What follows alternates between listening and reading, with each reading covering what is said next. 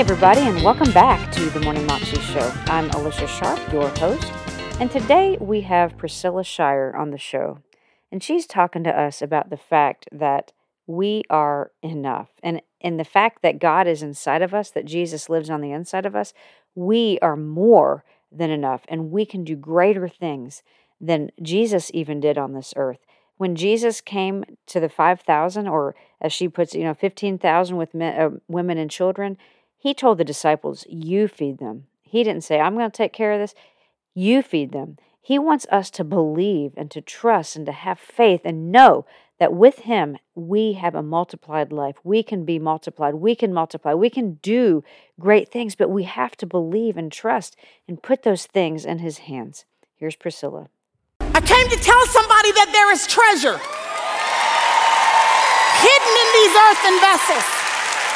I came to tell you that by God's Spirit there is gift and there is power that has been entrusted to you, that is available to you, available to me as daughters of the Most High King. You need to know that even if you do not believe what the scriptures declare to be true about your treasure, if you don't believe that you've been forgiven or that you already have the victory or that the enemy is already underneath your feet and that there is no condemnation for those of us who are in Christ Jesus, or that you have been made competent by the Spirit of God. I came to tell you that even if you don't believe it, the enemy does. He knows who you are. What a shame it would be for him to know and us not to. So it's time for us to open up the drawer and start pulling out the treasure. The treasure we've been ignoring, the treasure we've been calling insignificant, the thing that we've said is not enough, not valuable. Lord, if I could just be like her. Lord, if I could just be like that. If I could just have a bit more of that. If I weren't me, then Lord, I'd be enough. He says, you have enough. You just haven't opened up the drawer. Pull out the treasure.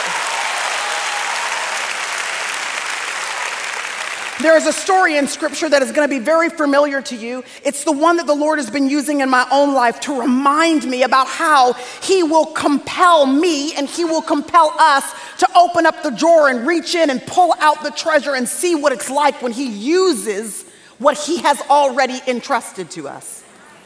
Luke chapter 9, verse 1 and 2 says this. And he called, that's Jesus. He called, somebody say he called.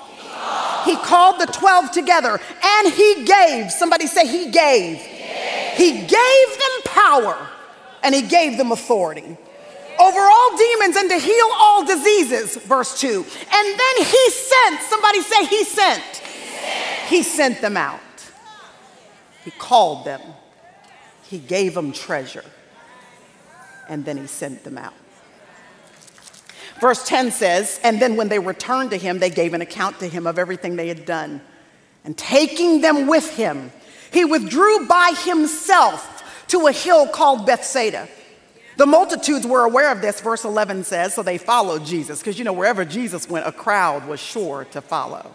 They weren't quite sure he was the Messiah, but what they did know was that when this man showed up, blind people could see. What they knew is that when Jesus showed up, the lame could walk and the deaf could hear, the dead were being raised. So wherever Jesus was, they came. The crowd followed, and welcoming the multitude, Jesus began speaking to them about the kingdom of God and curing those who were in need of healing. Verse 12. So the day starts to come to a close, and the 12 come to Jesus and say, now, Jesus, you're going to have to send this multitude away. They've got to go into the surrounding villages and countryside and find lodging. They got to get something to eat, Jesus. Come on now, here we're in a desolate place. Verse 13, Jesus said to them, you give them something to eat. They said, Jesus, we have no more than 5 loaves and 2 fish, unless perhaps you let us go and buy food for all these people, because we're not enough as we are right now. There were about 5,000 men. Scholars say the reason why Luke specifies men is because there were women and children too. So there were probably about 15,000 hungry people that day. Jesus said, have them recline to eat in groups of about 50 each. So they did so, had them all recline. And then he took the 5 loaves and the 2 fish. And looking up to heaven, he blessed them. And then he broke them. And he kept giving them to the disciples to set before the multitude. And verse 17 says they all ate. They were all satisfied. And just so you know how satisfied they were, they went by and picked up all the leftovers because there was overflow.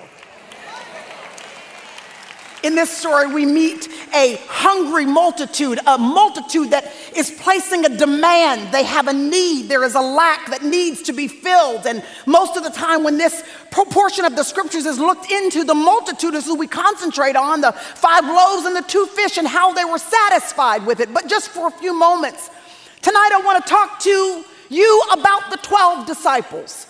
Those who walked with Jesus and talked with Jesus, those who were in close communion with Jesus, those who would come out on a Friday night to be in the presence of Jesus, amongst the people of Jesus. I want to talk to the disciples of Jesus. The disciples on this occasion had been called to Jesus by Jesus. They were having a conversation with each other. Jesus entrusted them with power and authority, and then he sent them out. I love that this gospel is one of the synoptic gospels. The synoptic gospels are those that tell, there are 3 of them, Matthew, Mark, and Luke. These 3 tell some of the similar stories in a similar tone, in a similar way, so that we're able to get more layers to the story. I love the gospels in that way. They give us layers. Just like if someone were to offer you a chocolate cake, but they gave you options, you could have a 1-layer chocolate cake or a 7-layer chocolate cake. Which one are you gonna choose? 7 every single time, because the more layers there are, the more rich and delectable the experience becomes. Mark chapter 6 is a layer of chocolate cake for us. It tells us that this is the experience when Jesus called the disciples to himself and then he sent them out in pairs. Do you remember? 2 by 2 into the neighboring towns and communities. They were supposed to teach and preach and perform miracles that would authenticate the deity of Jesus Christ. Mark chapter 6, our layer of chocolate cake, tells us that they expended themselves. Y'all, they were busy from sun up to sundown. They were about the task of doing what it was that Jesus had assigned to them. They wanted to be diligent about it, so much so that when they came back to Jesus, they gave an account to him, and Jesus recognized their exhaustion. He saw that they were tired. In fact, Jesus himself commented that they didn't even have time to eat because they had been so busy. They were depleted and they were tired, and they came back to Jesus and they gave him an account for how they'd handled the assignment that he had entrusted to them. If you're a believer in Jesus Christ, you got an assignment. And don't let anybody tell you that your assignment isn't ministry just because it happens to be in a corporate setting. Mother of small children who's chosen to stay home with those kids, don't let anybody tell you that ain't ministry. Every single time you make that chicken for dinner and you set it on that table and you teach those kids a Bible verse before bedtime, don't let anybody tell you that that ain't ministry.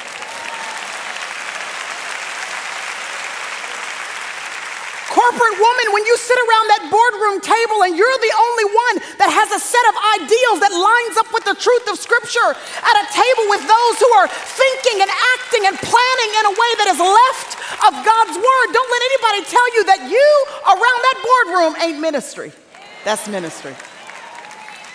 High school student, college student, you're the only student that stands for truth when your professor says this is the way it is and you say, no, that's not the way it is. Don't let anybody tell you as the light on that college campus that you are not in ministry.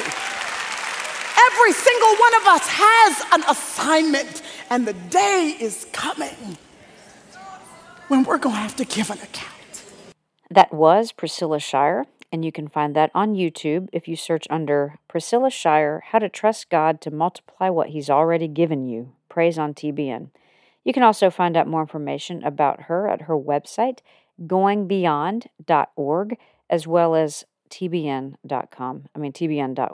Hope you have a fabulous day today and that you know that you can live a 320 life, more than you can imagine. God bless.